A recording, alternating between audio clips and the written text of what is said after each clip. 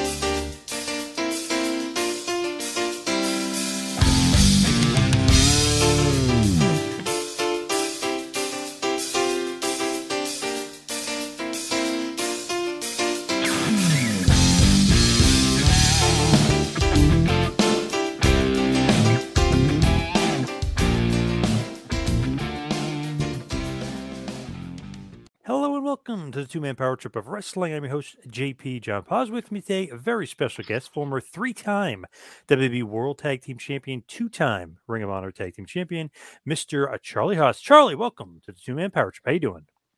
Thanks, John. I appreciate it. How are you today? Doing good. So what's going on in your world? What have you been up to? Man, you know, I'm getting ready to kick off my House of Pain tour, and I debuted for Impact I wrestled for them first time ever. Debuted last week and against Josh Hamilton. And because of that, and I'm very grateful for that opportunity, I'm able to get my name back out there. So I'm getting booked up like crazy. I'm going to be all over the United States wrestling. And I'm excited for this part of my life. Got myself back in shape. I'm also wrestling. I'm the SW World Heavyweight Champion, which has been bought by World Class. So it is right now we're in a great storyline with that product. And so, you know, we're running shows there every week. I'm also getting ready to launch my pro wrestling school.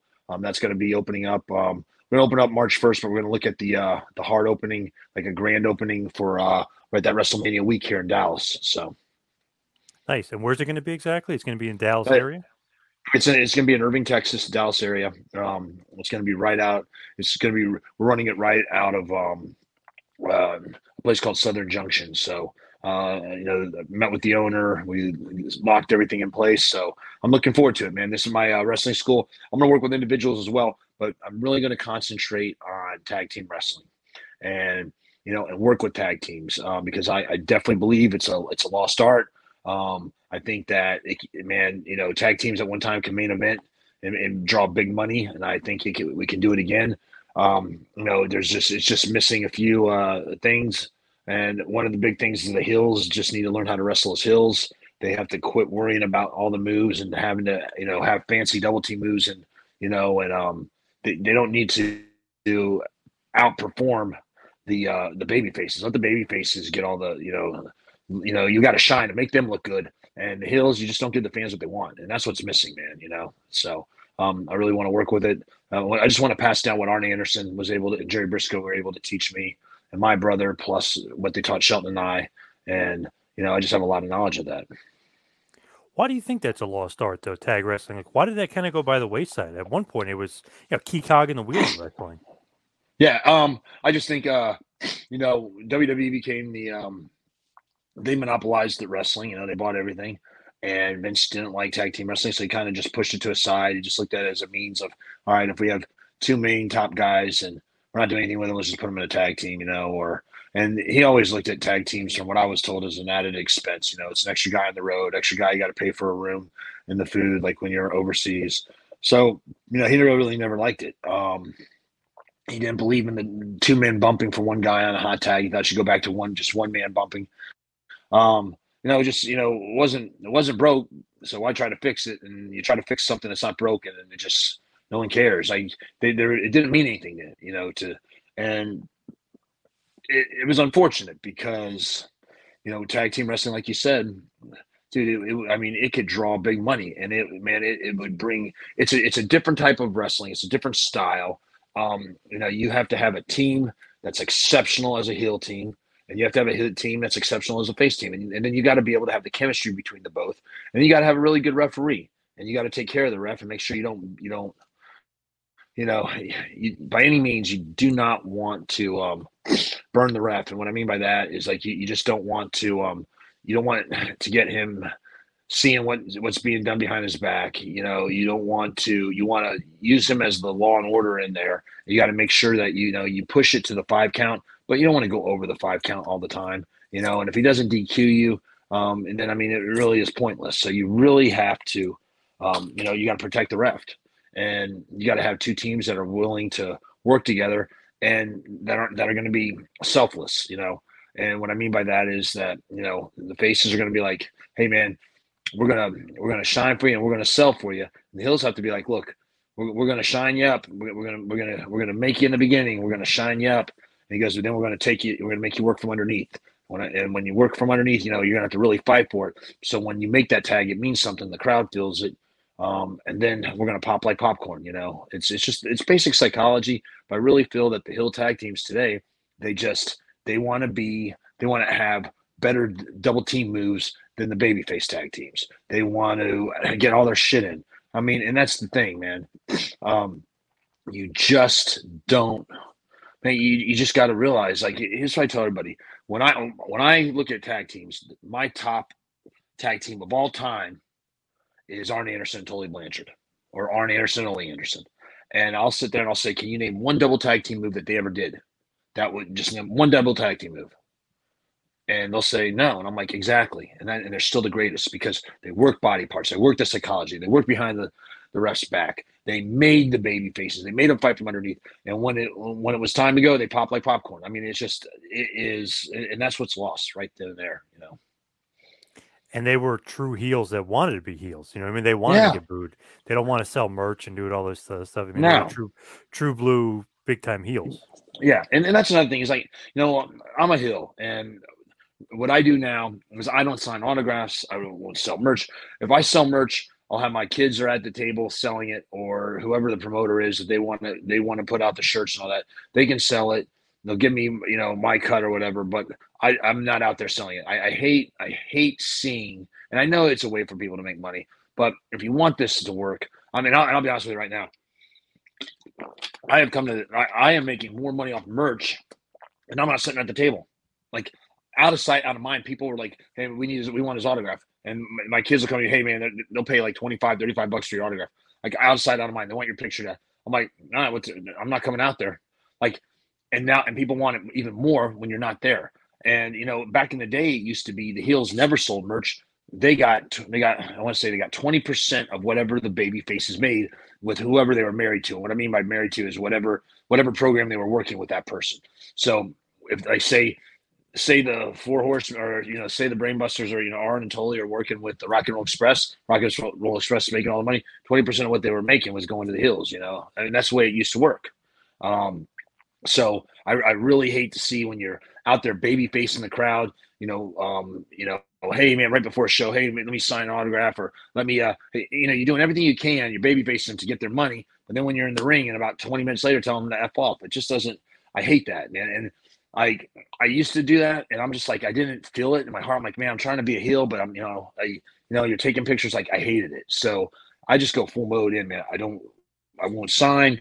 I won't do anything. I haven't signed or done an autograph signing or anything like in 2 years, or refused to. I think there's a time and place for that, like maybe WrestleMania weekend, but that way, you're not watered down, it's just, it is what it is. But that's what, I hate seeing heels try, to be a babyface to sell their merch. And I get it. They want to make money, and they can, maybe if they're in there for one time, but it's tough, dude. I think, with the social media now, you can make money off pro wrestling tees. You can do it off 8x10s. I think Matt Cardona has proved that he's the master of it. So I think there's other ways to make money than just having to sell merch at the wrestling shows. And that's another lost art. Like, the heel doesn't want to really be the heel. Yeah. I feel like in wrestling in general, there's not many heels that are actual heels.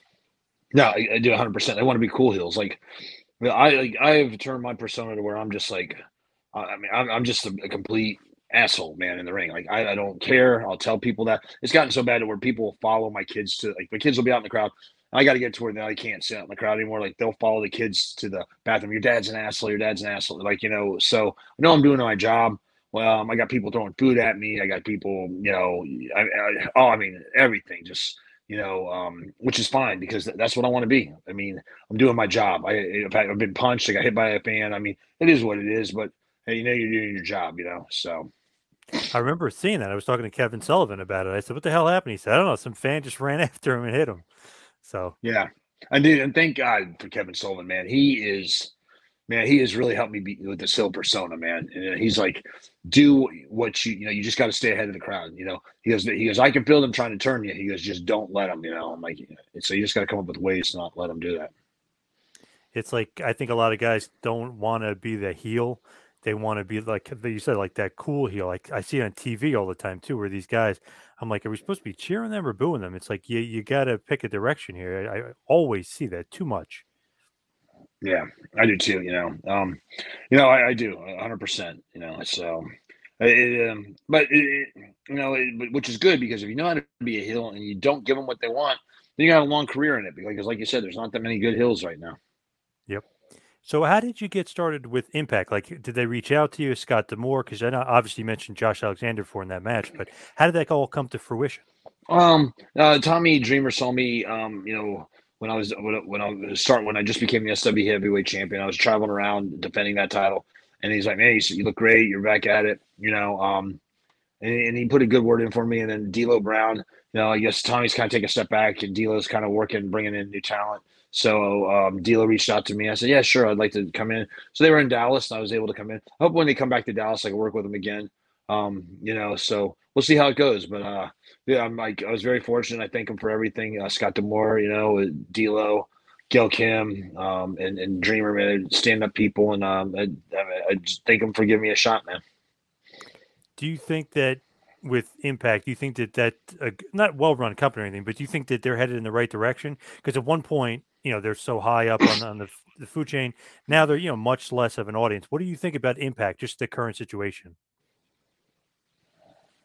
Well, I think I'll tell you what. I mean, the production and backstage. I mean, it looks. I mean, it was like when I was walking through the parking lot, getting into the back where like all the media trucks are and all the television trucks. I mean, you felt like you're walking into like WWE backstage. I mean, they have it's a first class production company that's putting everything together, that's splicing it all together. And I kind of stood in while the booking meeting was going on. Jimmy Jacobs is there, did a hell of a job. He's got a great mind for the business. Always like Jimmy. Really good guy. He's doing a hell of a job there. And Rhino's there. They got some great agents. But I think they're in the right direction. I mean, I think it's a great time to be a pro wrestling fan right now and a pro wrestler. There are so many different platforms to wrestle on right now. If you go to Pluto TV and you type in like Fight Network or Fight TV, I mean, man, you can pull up PCW Ultra, you pull up AAA, you pull up Ring of Honor, you can pull up Impact, you pull up. There's a promotion out of England, that's just, it's in a bar, it's like there's so many different places that you see. MLW, then of course you got AEW and WWE. But I mean, I look at it as almost like the territory days now. SW has their YouTube TV. Reality of Wrestling has YouTube TV. It's just you got some great. GCW does the pay-per-views. They're killing it. So I mean, I think the fans saw WWE for so long, and finally there's other because of the pandemic, and it was unfortunate that it hit. But because of it, people started cutting the cord and they started going to internet TV. And I never thought it would work, but it did. Internet TV is killing it, and that's where all these, they want content like Pluto and Plex and Crackle. They need content, and they're looking for content. And pro wrestling, if you have a good product and it's being produced right, Fight TV, Fight Network does a really good job with a lot of promotions. Then you have a shot to get it on there, and then, I mean, you can make some money. I mean, you can make a living as a wrestler, maybe not make millions but you can make a living, and you can, like I said earlier, I look at it as the territories. You can go from one company, learn the craft from there. Each company is different. They got their own style, learn that style, go to the next one, go to that style, go to that style. Maybe in 7-8 years, if you start when you're 20, by the time you're 30, man, you're up at AEW, WWE making millions, like how AJ Styles and Samoa Joe did, they learned their craft, they kept their name, they made themselves undeniable, and they went in there with their name, and they're killing it. So with you, though, just in general, I know wrestling right now is popular, but years back when you first got into it, I feel like that was a pretty damn good time to be a wrestling fan, or a damn good period of wrestling. You were mentioning to me off air, Iron Mike Sharp got you in, and you were training in Asbury Right. Park. It's pretty awesome. Correct. Just Yeah, I was training guy. down there. Yeah, WWF guy, big guy, very solid worker. And I was talking with Jerry Briscoe and John Bradshaw about that when they broke me in.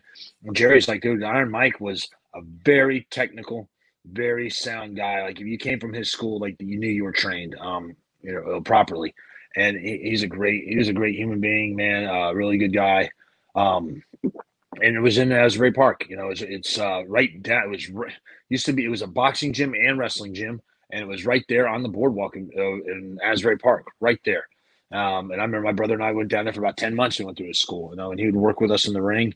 And at that time, that's when ECW was exploding all over the place. And a lot of guys that came from Iron Mike's that are maybe they came from the Monster Factory, down there, Larry Sharp, or they would sometimes cross over and work out at Iron Mike, because Iron Mike was very reasonable. It was like $100 down, $20 a week. So I mean, you couldn't beat that at all. You couldn't beat that. So you were able to, you were able to, you were just able to go in there and learn your craft, and and you didn't have to come up with all this money up front. A lot of people would just bail on them after they thought they knew how to wrestle.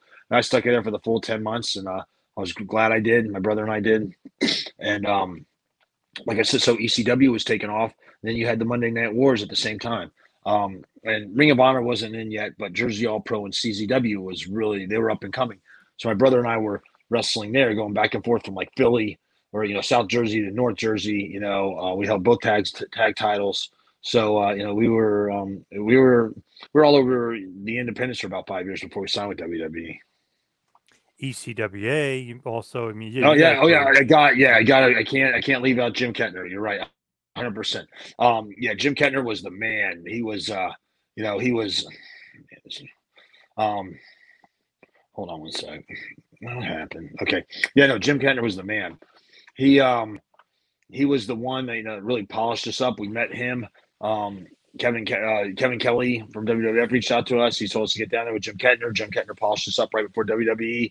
And ECWA, he was the one that started the Super 8 tournament, really started that going. And, the Haas brothers broke in the Briscoe brothers. We started with them. So we started them off, and, and then we went off to WWE. So good time. With Iron Mike, though, just to go back to him for a second, was he as weird, with some of his rituals and stuff, as everybody says, with like showering and just OCD, I guess you would call it? Well, the wrestling school didn't have a shower, so that you don't have to worry about. Oh. And it really didn't have much heat at all. It was very cold. I mean, it was an old. We were talking about it. It was before they refurbished or They went in and this is before they redid all of Asbury Park. So it was really, it was Asbury Park. Everyone knows about New Jersey was the big thing back then in the 40s and 50s. Now it's known for the Stone Pony and a lot of Bruce Springsteen and Bon Jovi or Skid Row. A lot of them cut their teeth down there. But Southside Johnny. But it was really run down. And this is like 96, 97. It would really run down. I don't know what was going on. It was just like no one was putting money into it to fix up the town. And so there was no air conditioning. There was no heat in this place. There was some windows were broken, so birds would come in, pigeons would fly in, pigeon shit in the ring and all that.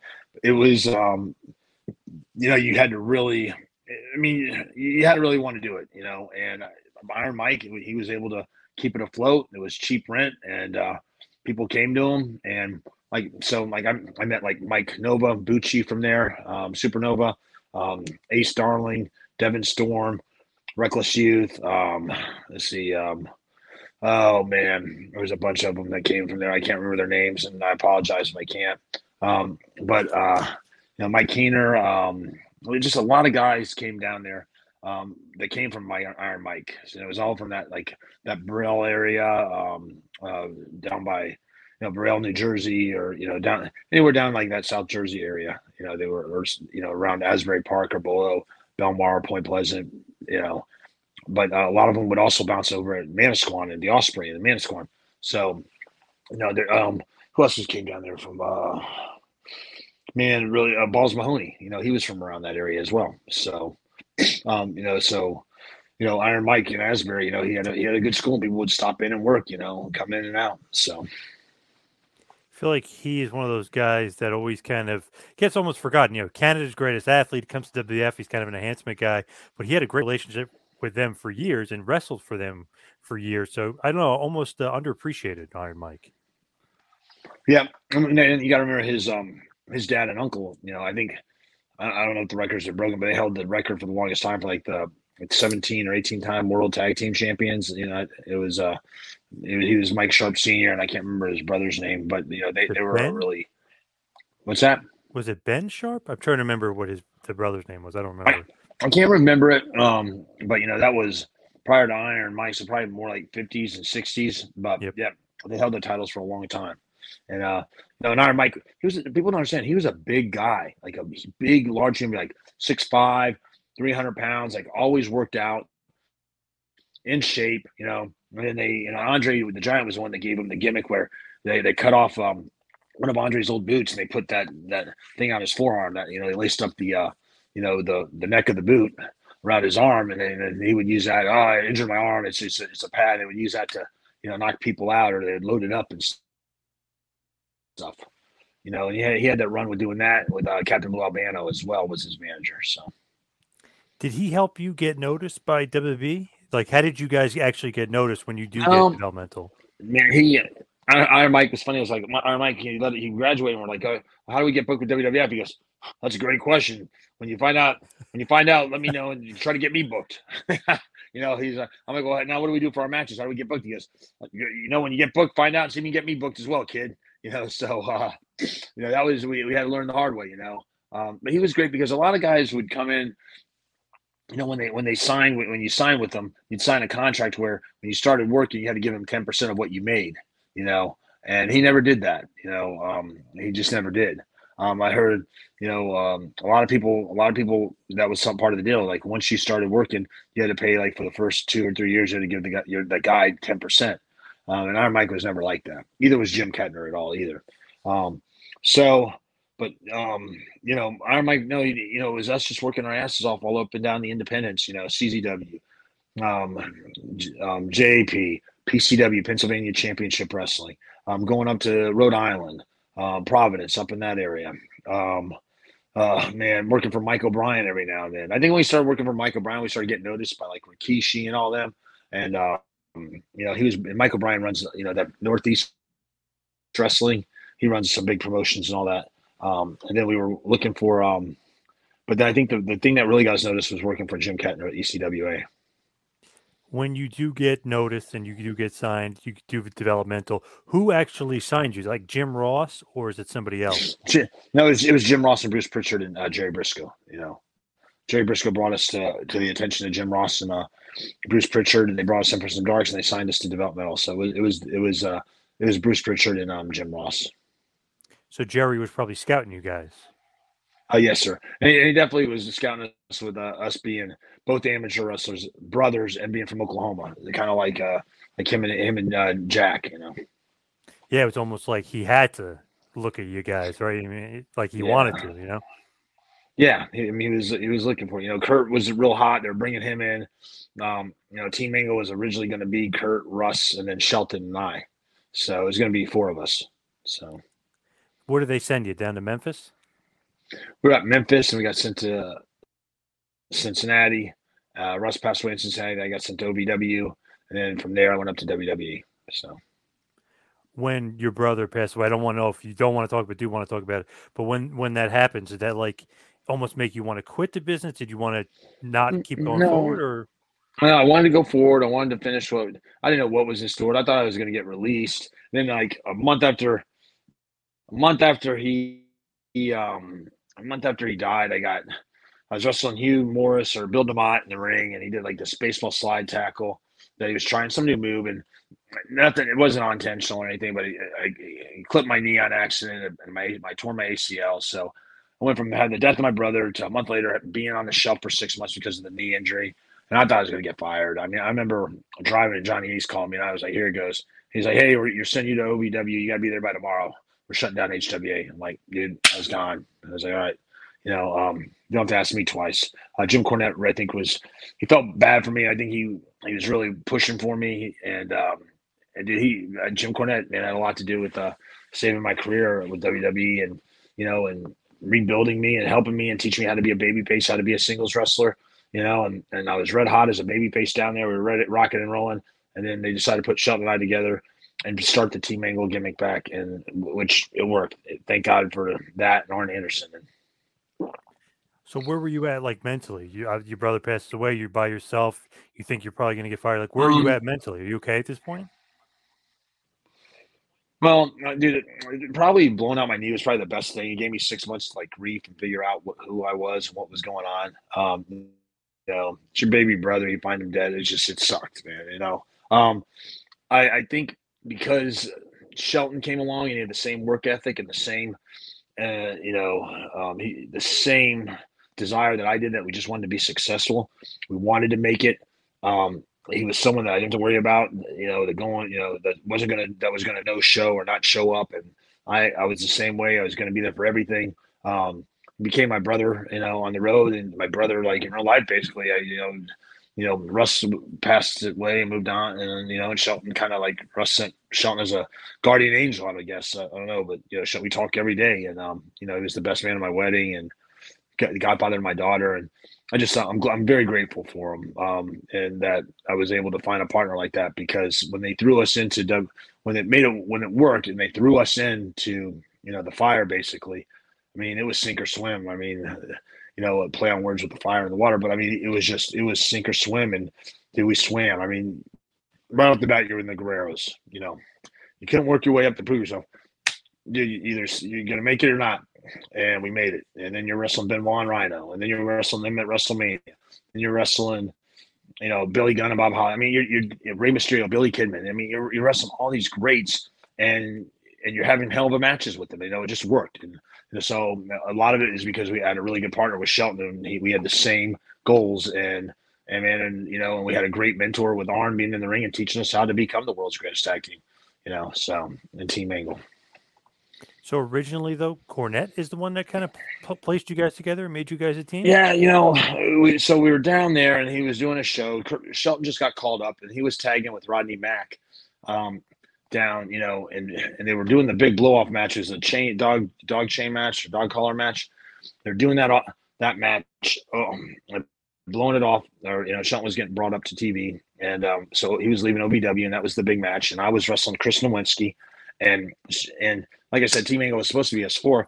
Jim Ross came down to watch it, and he's hanging out with he's hanging out backstage at OVW, the Danny Davis Arena, and he sees me and Shelton just sitting there talking. He goes, "You guys are the same size and height, aren't you?" I'm like, "Yeah."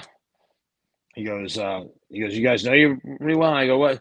No, we know each other. Yeah, we never been in the ring, worked with each other, or anything like that." He's like, "Okay." And then he saw the match with Nowinski.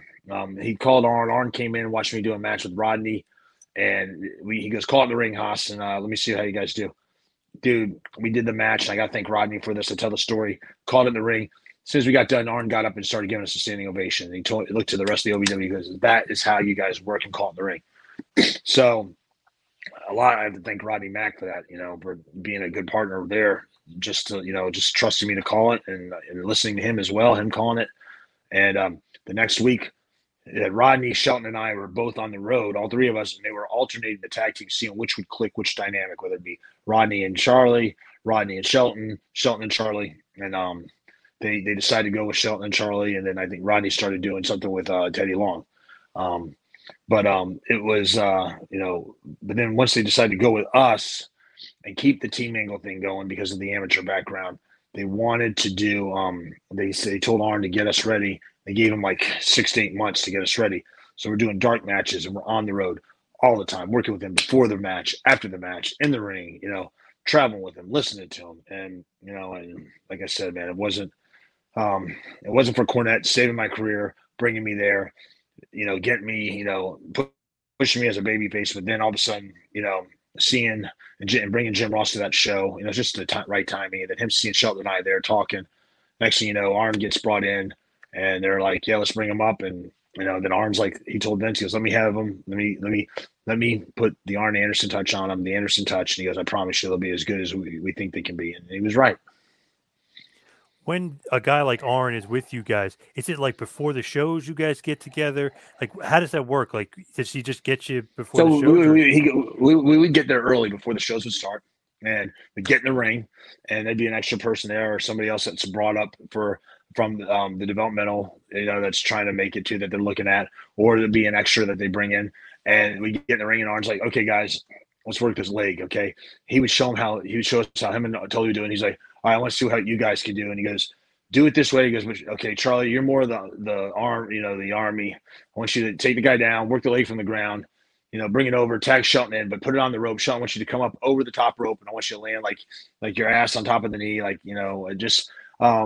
so we started putting it together that way, like working the arms, different ways to go into the heat. And like Arn would say, okay, this is how I want you guys to change gears. Arn would do it, and he's like, okay, let me see you do it, Charlie. Okay, let me see you do it, Shelton. All right, this is how you tag. Like, so Arn would show us how to change gears, how to change speeds, and then he would want to see us do it in our way. He worked. That's how he worked with Brock. Brock will tell you that Arn was a big fan of his, and Arn had a lot to showing Brock how to change gears too, and that was what he did on us. And that's another thing I think heels miss. They don't know when to change gears. Everyone is so worried about the moves today. They don't worry about the work in between. The heel needs to register what the babyface did, cut him off, cheat. Fucking register, then sell what he did.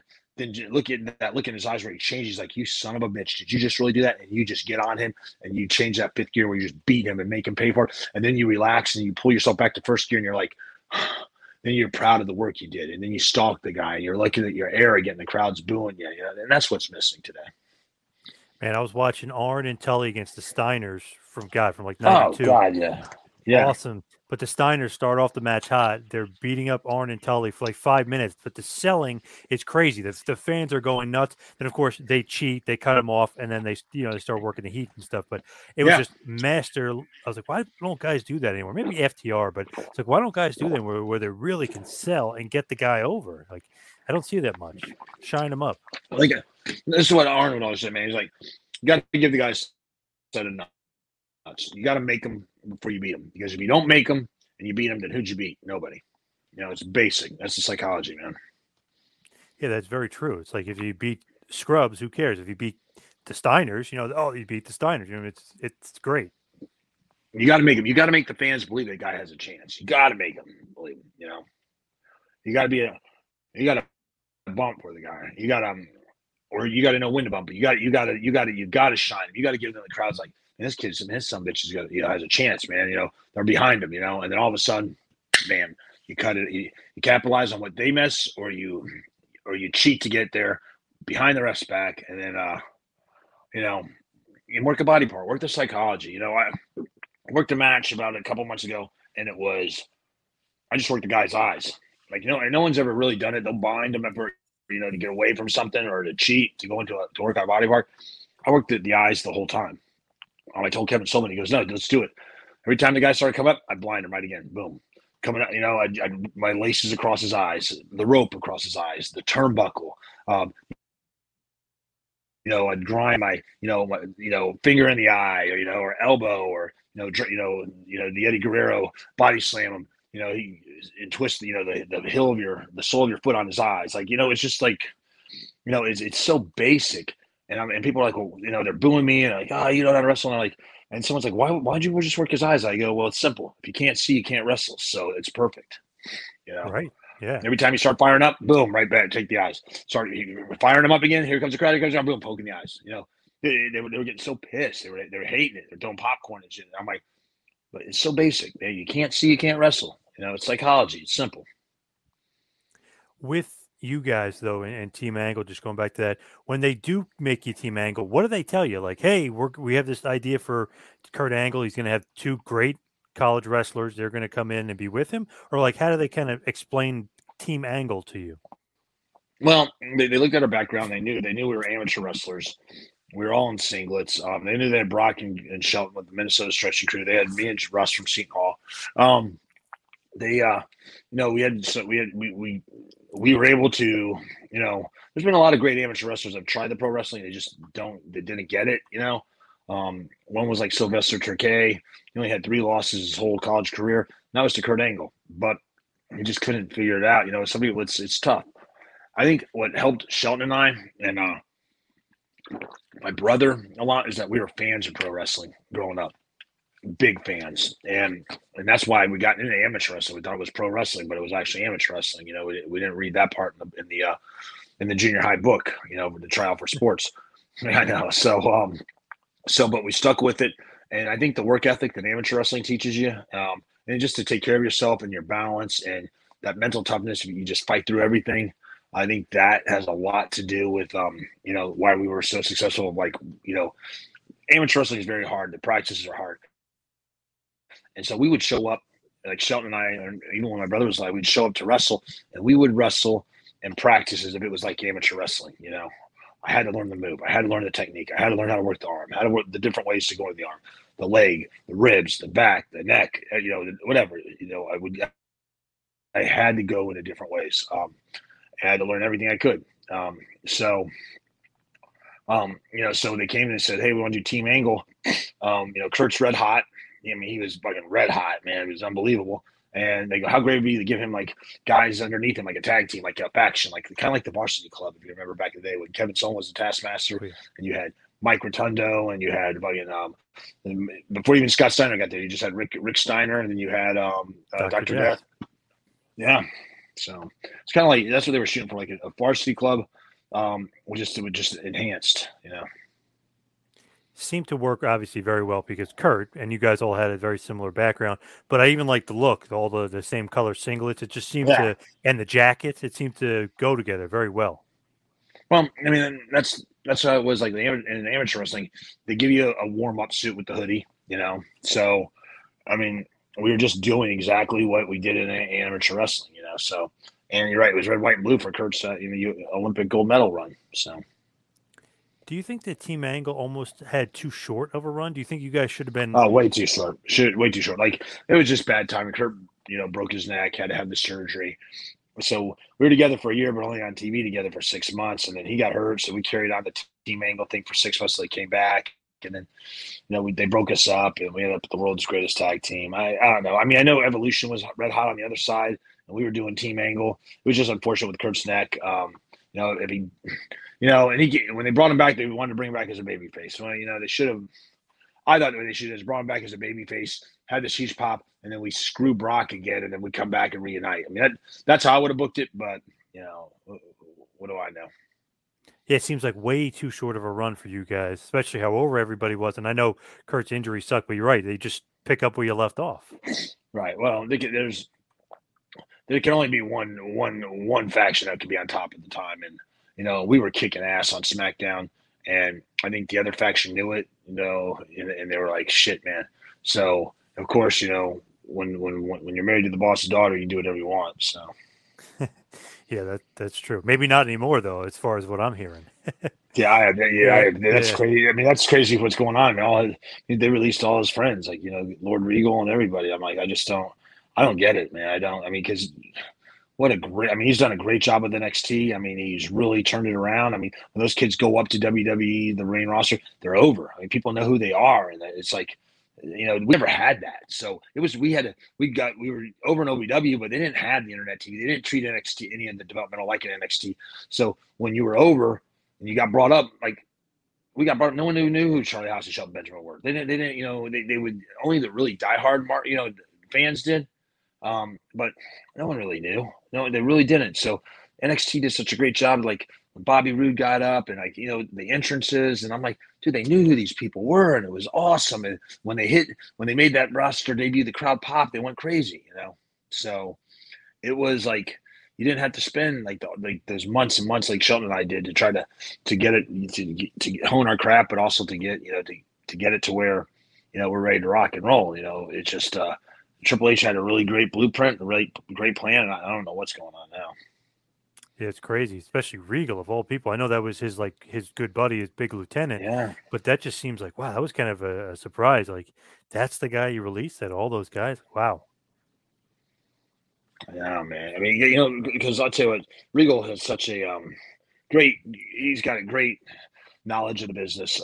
He knows a lot, knows how to wrestle, a lot of holds, a lot of counters to the counters. He has that European style, and I really enjoyed learning from him and Dave Taylor and Fit Finley and mixing our amateur style with that style. That's what Shelton and I did, and it worked for us, and that's what I have to offer now is, stuff that I can do as an amateur that they didn't know and they were never taught because they didn't amateur wrestle, but I can mix that European style with it, and that was the style Shelton and I had. That's why we were so good.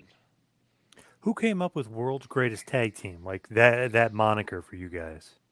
Well, they were trying to figure out what to call us, and Arn's like, well, hell, the World's Greatest Tag Team, they're the best in the world right now, so why not? And so proclaim World's Greatest Tag Team, Pretty simple, pretty easy. Yeah.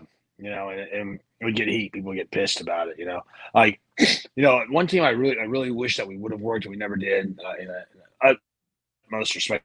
I mean, I worked them, but with Rico, I really wanted to work the Dudleys. And, Bubba pitched a hell of an idea. It was right when Road Warrior Hawk died, and we were like, he wanted to do, they wanted to do this huge tournament for the Road Warriors and the finals where they want, he pitched to have the world's greatest tag team and world's greatest tag team and wrestling's greatest tag team that's held more titles than ever, and it would have been the Dudleys versus Shelton and I. It didn't happen. I thought Bubba, he pitched. I thought it'd be a great idea. I think it'd be a great man. Like, two tag teams, the best at it, selling out. I think it would have been phenomenal, but they didn't want to go with it. I don't know why. Great idea. Who was going over though? Who was winning that? I mean, it doesn't matter. I think who knows who would win. I think it would have just been a great. I mean, it could have been something that could have been that could lead into a great program. So we could have really done some great business with each other. Did they mention why they didn't want to do the Road Warriors tribute? I always hear that people want to do this thing, like they do a Road Warrior tribute, and just it never comes to fruition. Different promotions as well tried it, and it never did. So I don't know why. I think they're like, oh, we're gonna do a once a year tag team, and it's like they always try to do the Andre the Giant Battle Royal, and that lasts like 2 WrestleManias. You never hear it again after that. I mean, they never stick with that over and over again, like like the Royal Rumble or the Survivor Series or WrestleMania. They just they never do. With you and Shelton, you guys were married to the Guerreros for a while. You guys were kind of going back and forth, and then Chavo got injured, and Tajiri kind of fills in. But really, that was like a big feud, like you said. Like they kind of throw your feet to the fire. Like you got to be good. You're going to put you in there with some really good guys. What do you think about working with Eddie and Chavo? Like just pretty much out the gate. Well, we had to do it right out of the gate. I mean, we were honored. There were some growing pains because, man, the first time we worked them, we were waiting for them in the locker room to meet them and to our gears on, and they're like, oh, they're on the other side of the arena. They said they'll meet you in the ring when the show starts. And I'm like, so we really had to learn the old school way. Like we waited till the first time we worked them or met them was when we're in the ring and their music hits, and that's it, man. And then it was all on the fly, and there's a lot of growing pains, but once the chemistry clicked, it was like Shakespeare, baby. It was magical, and it was such an honor to work them and to have a great WrestleMania 19 match in Safeco Field with them and Chris and Rhino as well. Yes, good stuff. Is that somewhat gone nowadays? Like old school, like calling in the ring, is that completely gone? I try to keep it. I don't know, the way I call the match and the way I do it, I'm like, look, man, we know the finish. all right, just give me your comeback, and then I don't know what I'm going to do to cut you off. I go, are you comfortable? Tell me what's not hurting, what's not. And, okay, they'll tell me and what I can work, and then I'll just, whatever I feel, whatever I hear the crowd on whatever reaction, then I'll just go after that body part and stay on it. Eddie taught me one time, like he did a drop kick. I hit the drop kick, roll out of the ring, and he comes up selling his elbow like he hurt his elbow. Like we all knew he hurt it from the frog splash that when he made his debut and it dislocated. Comes up, he's holding his arm. He's like, oh, and we're like, oh shit, he's hurt. And then he's shaking, but he's looking at me, and I knew right then, okay, we're working his arm. Just stupid stuff like that, like that, like, oh man, I get that, okay, or a leapfrog, oh, grabs his leg, like you thought, you blow your knee out, stuff like that. It was. Yeah, it worked. It worked great. I mean, but yeah, it's lost. A lot of people, man, they memorize A through Z, and if you mess up somewhere, you get lost. Like, I think the crowd is what's missing today too. They don't bring the crowd into the match. They want to hear the holy shit or this is awesome. Like, I mean, if you bring the crowd in and get so much more as a heel, like you just, and they're gonna pop for the baby face, especially when you start bumping all over for them. Like, man, if you just listen to the crowd and you hear them, okay, here they come, boom, you cut that baby face off. All right, fight up, here they come on, again, keep coming, boom, you cut them off. You got, you got to build for that climax, for that blow. So seems like Eddie, master of psychology, but that's great. He's kind of and Chavo too, and Chavo too. I mean, Chavo, second generation, his dad Chavo Guerrero, senior, and Hector Armando, great tag team. And Hector and Chavo, great tag team. There's like four brothers, and Eddie was the baby brother, but closer to Chavo. So, Chavo had a great mind for the business as well. It still does. Why did they break up you and Shelton, like the world's greatest tag team? They did the Raw, SmackDown, whatever, draft split. Why'd they end up splitting the team? Seemed like way too soon on splitting you guys up too. I look at it as Vince treats the tag teams, or like kind of like how what's it called, man? How Motown treated all the Motown groups. So I mean, you'd have the Commodores. Well, Lionel Richie's red hot. Let's just pull him out, make Lionel Richie and the Commodores, and the Jackson 5. Let's just pull Michael, and Diana, the Supremes. Let's just get Diana Ross out there. Like, I just think he sees one guy that they have potential in making a champion or making money off of, and they break that group up, even when they could. That's why I was really glad to see New Day stay together as long as they can, because I thought they were going to split them right away. They got so good, but they didn't.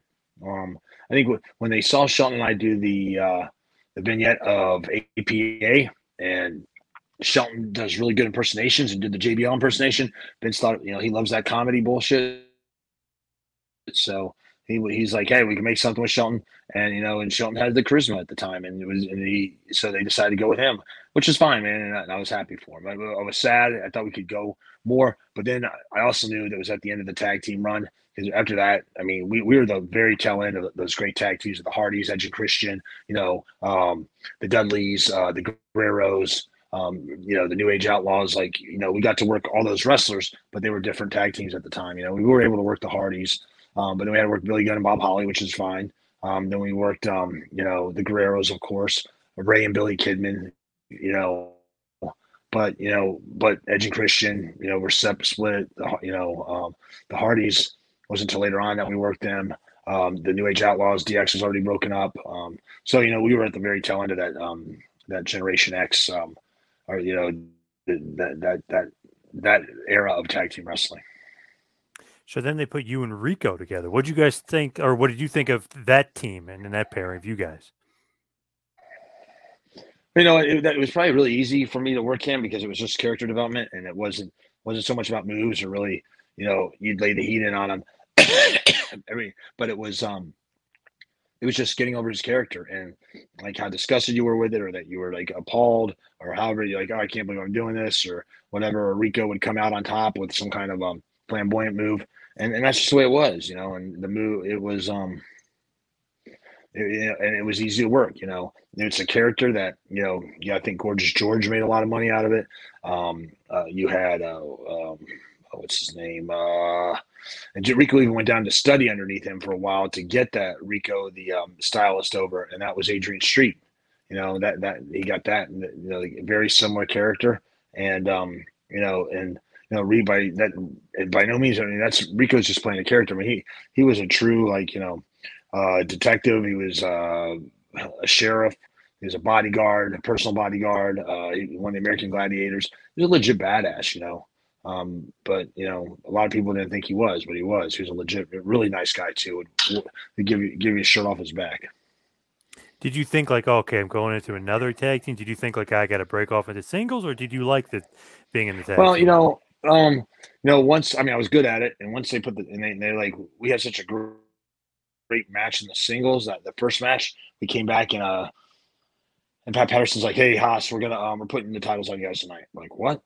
Like, yeah, we were laughing so hard we thought it was great. We put the titles on seat and have you guys run. We had a really good run until Rico got hurt and he was out for 3 months, and that was unfortunate, and that sucked. So dropped the titles back to the Dudleys, and I'm just like, and then they brought him back, and it was never the same, and then they let him go. So it was unfortunate, with his injury, and I thought we could have gone a lot farther with that tag team as well too. Then they release you, and then they bring you back, and then you're back with Shelton a few years later doing World's Greatest Tag Team. What did you think about that? Because then you got to work with the Hardys and the Highlanders and Cena and HBK and stuff. But what did you think of, like, wow, we're coming back and I'm doing the same thing, or were you happy? No, we thought we were going to come back and we're going to get the titles and have another run, because they didn't expect, when they put us together the first time, they didn't expect the crowd to go nuts. And Michael, he goes, well, we weren't expecting that. I go, well, what the hell were you expecting? I go, we were one of the best tag teams ever. I think people are, what are you, a fucking idiot? He's, don't get me started on that character, man. That guy's it's been nothing, no good for me ever. But anyways, Michael Hayes like, well, we didn't expect that. I go, well, whatever, man. I guess you weren't paying attention when we were red hot with Team Angle, right? Thank God he wasn't right for us. But it just, they used us to get other tag teams over to enhance. I'm like, well, you guys are missing the boat. Sean and I were just so frustrated at the time. I mean, I was really glad at the time when we did get released from the Ring of Honor, because Cornette was there, brought us back in, and dude, let me tell you something. Most tag teams in Ring of Honor at the time were the best, dude. All Night Express, the Kings of Wrestling, the Briscoes, Generico, Cabana. I mean, fucking great. The American Wolves. I mean, it was such a great time to be a wrestler there and to be a tag team. And thank God, Cornette was down and brought us in, because we had so much fun. It really gave us that breath of fresh air we needed. That was pretty great, because you got all these maybe not as well-known tag teams to maybe the casual fans, I guess, but then you mixed you guys in there with them, and everybody gets over it. That was a great tag division, and of course, Cornette loves great tag teams, of course. Oh yeah, I mean, he's one of the best with the Midnight Express. Yeah, 100% correct, 100%. With just going back to V for a second, with like when they had you do the mask gimmick and the imitation gimmick, remember you were doing a lot of impersonations. The JBL one, I think everybody remembers. Did you like doing those gimmicks? Those more like comedic gimmicks, the more entertainment gimmicks? It was I was able to keep my job, and that's about it, man. I was able to keep my job.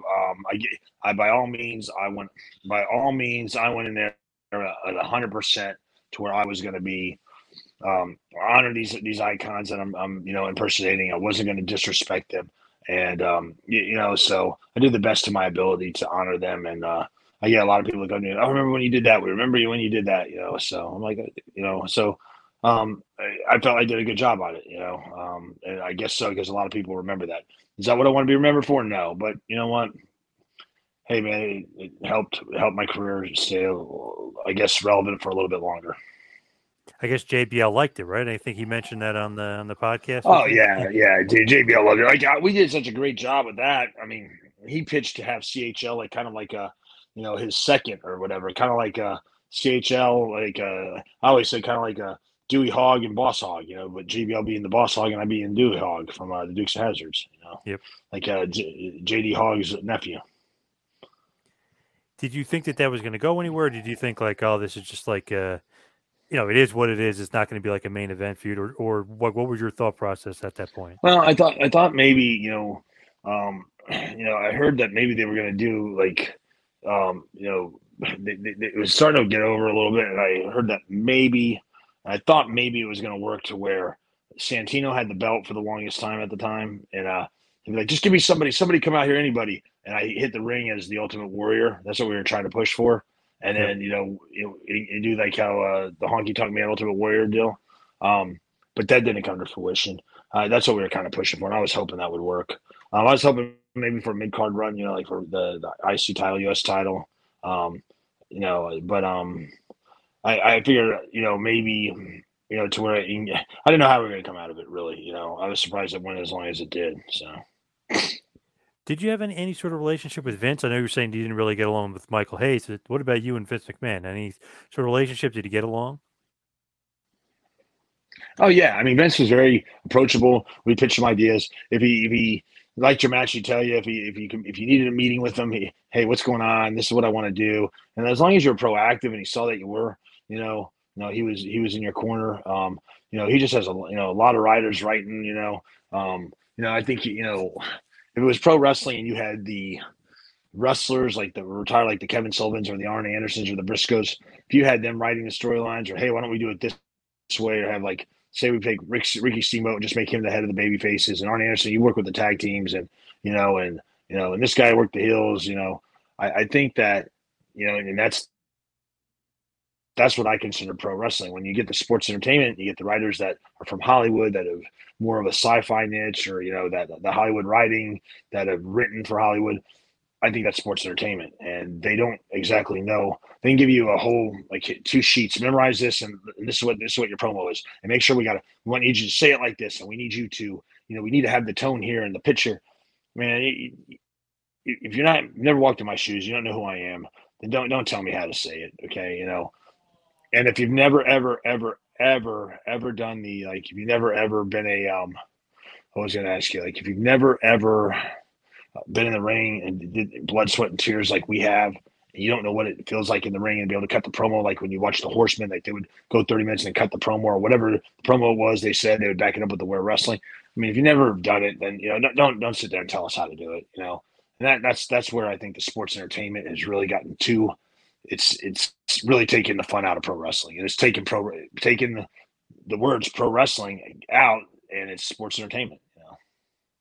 It is crazy to think, even when Piper came back many years ago, they gave him a script. It's you can't give Roddy Piper and Terry Funk and Hogan scripts.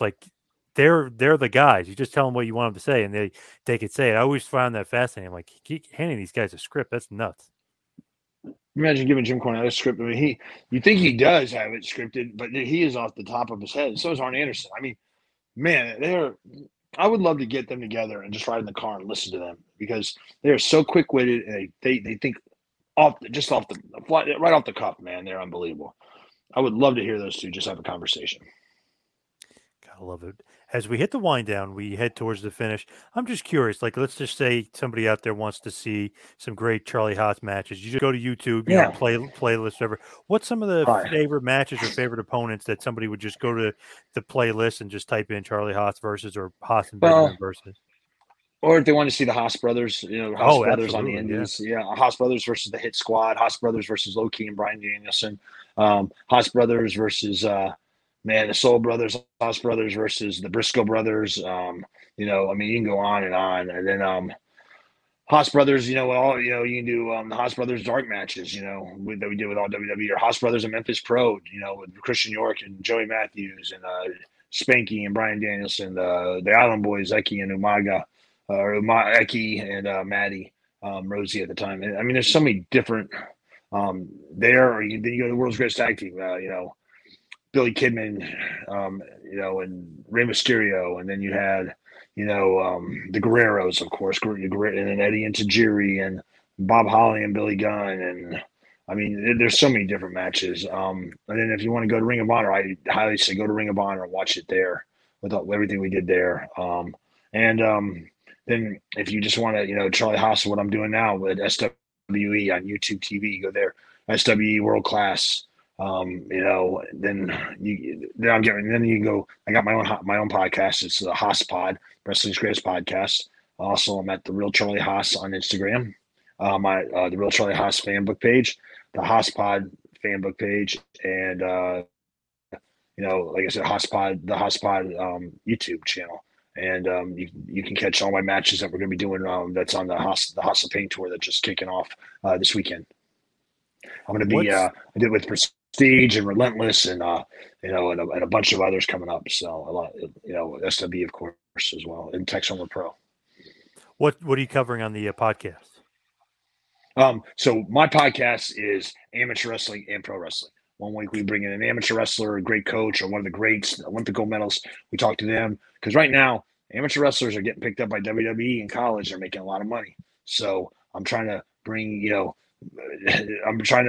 pro wrestling and amateur wrestling where they meet and both worlds collide. And maybe if WWE has their sights on somebody, I can introduce or showcase them. Or maybe they don't know about going into the WWE. They just think about fighting and maybe like, hey, maybe this is a different option for me, both men or women. So it's a great time to be an amateur wrestler and a pro wrestler. And then 1 week I have the pro wrestling, Matt Cardona is coming up, getting ready to be on there.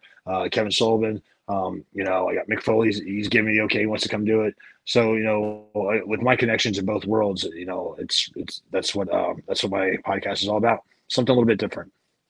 Nice. And obviously WWE scooped up Gable Stevenson faster than I think they've ever scooped somebody up before. So they liked him, obviously. Yeah.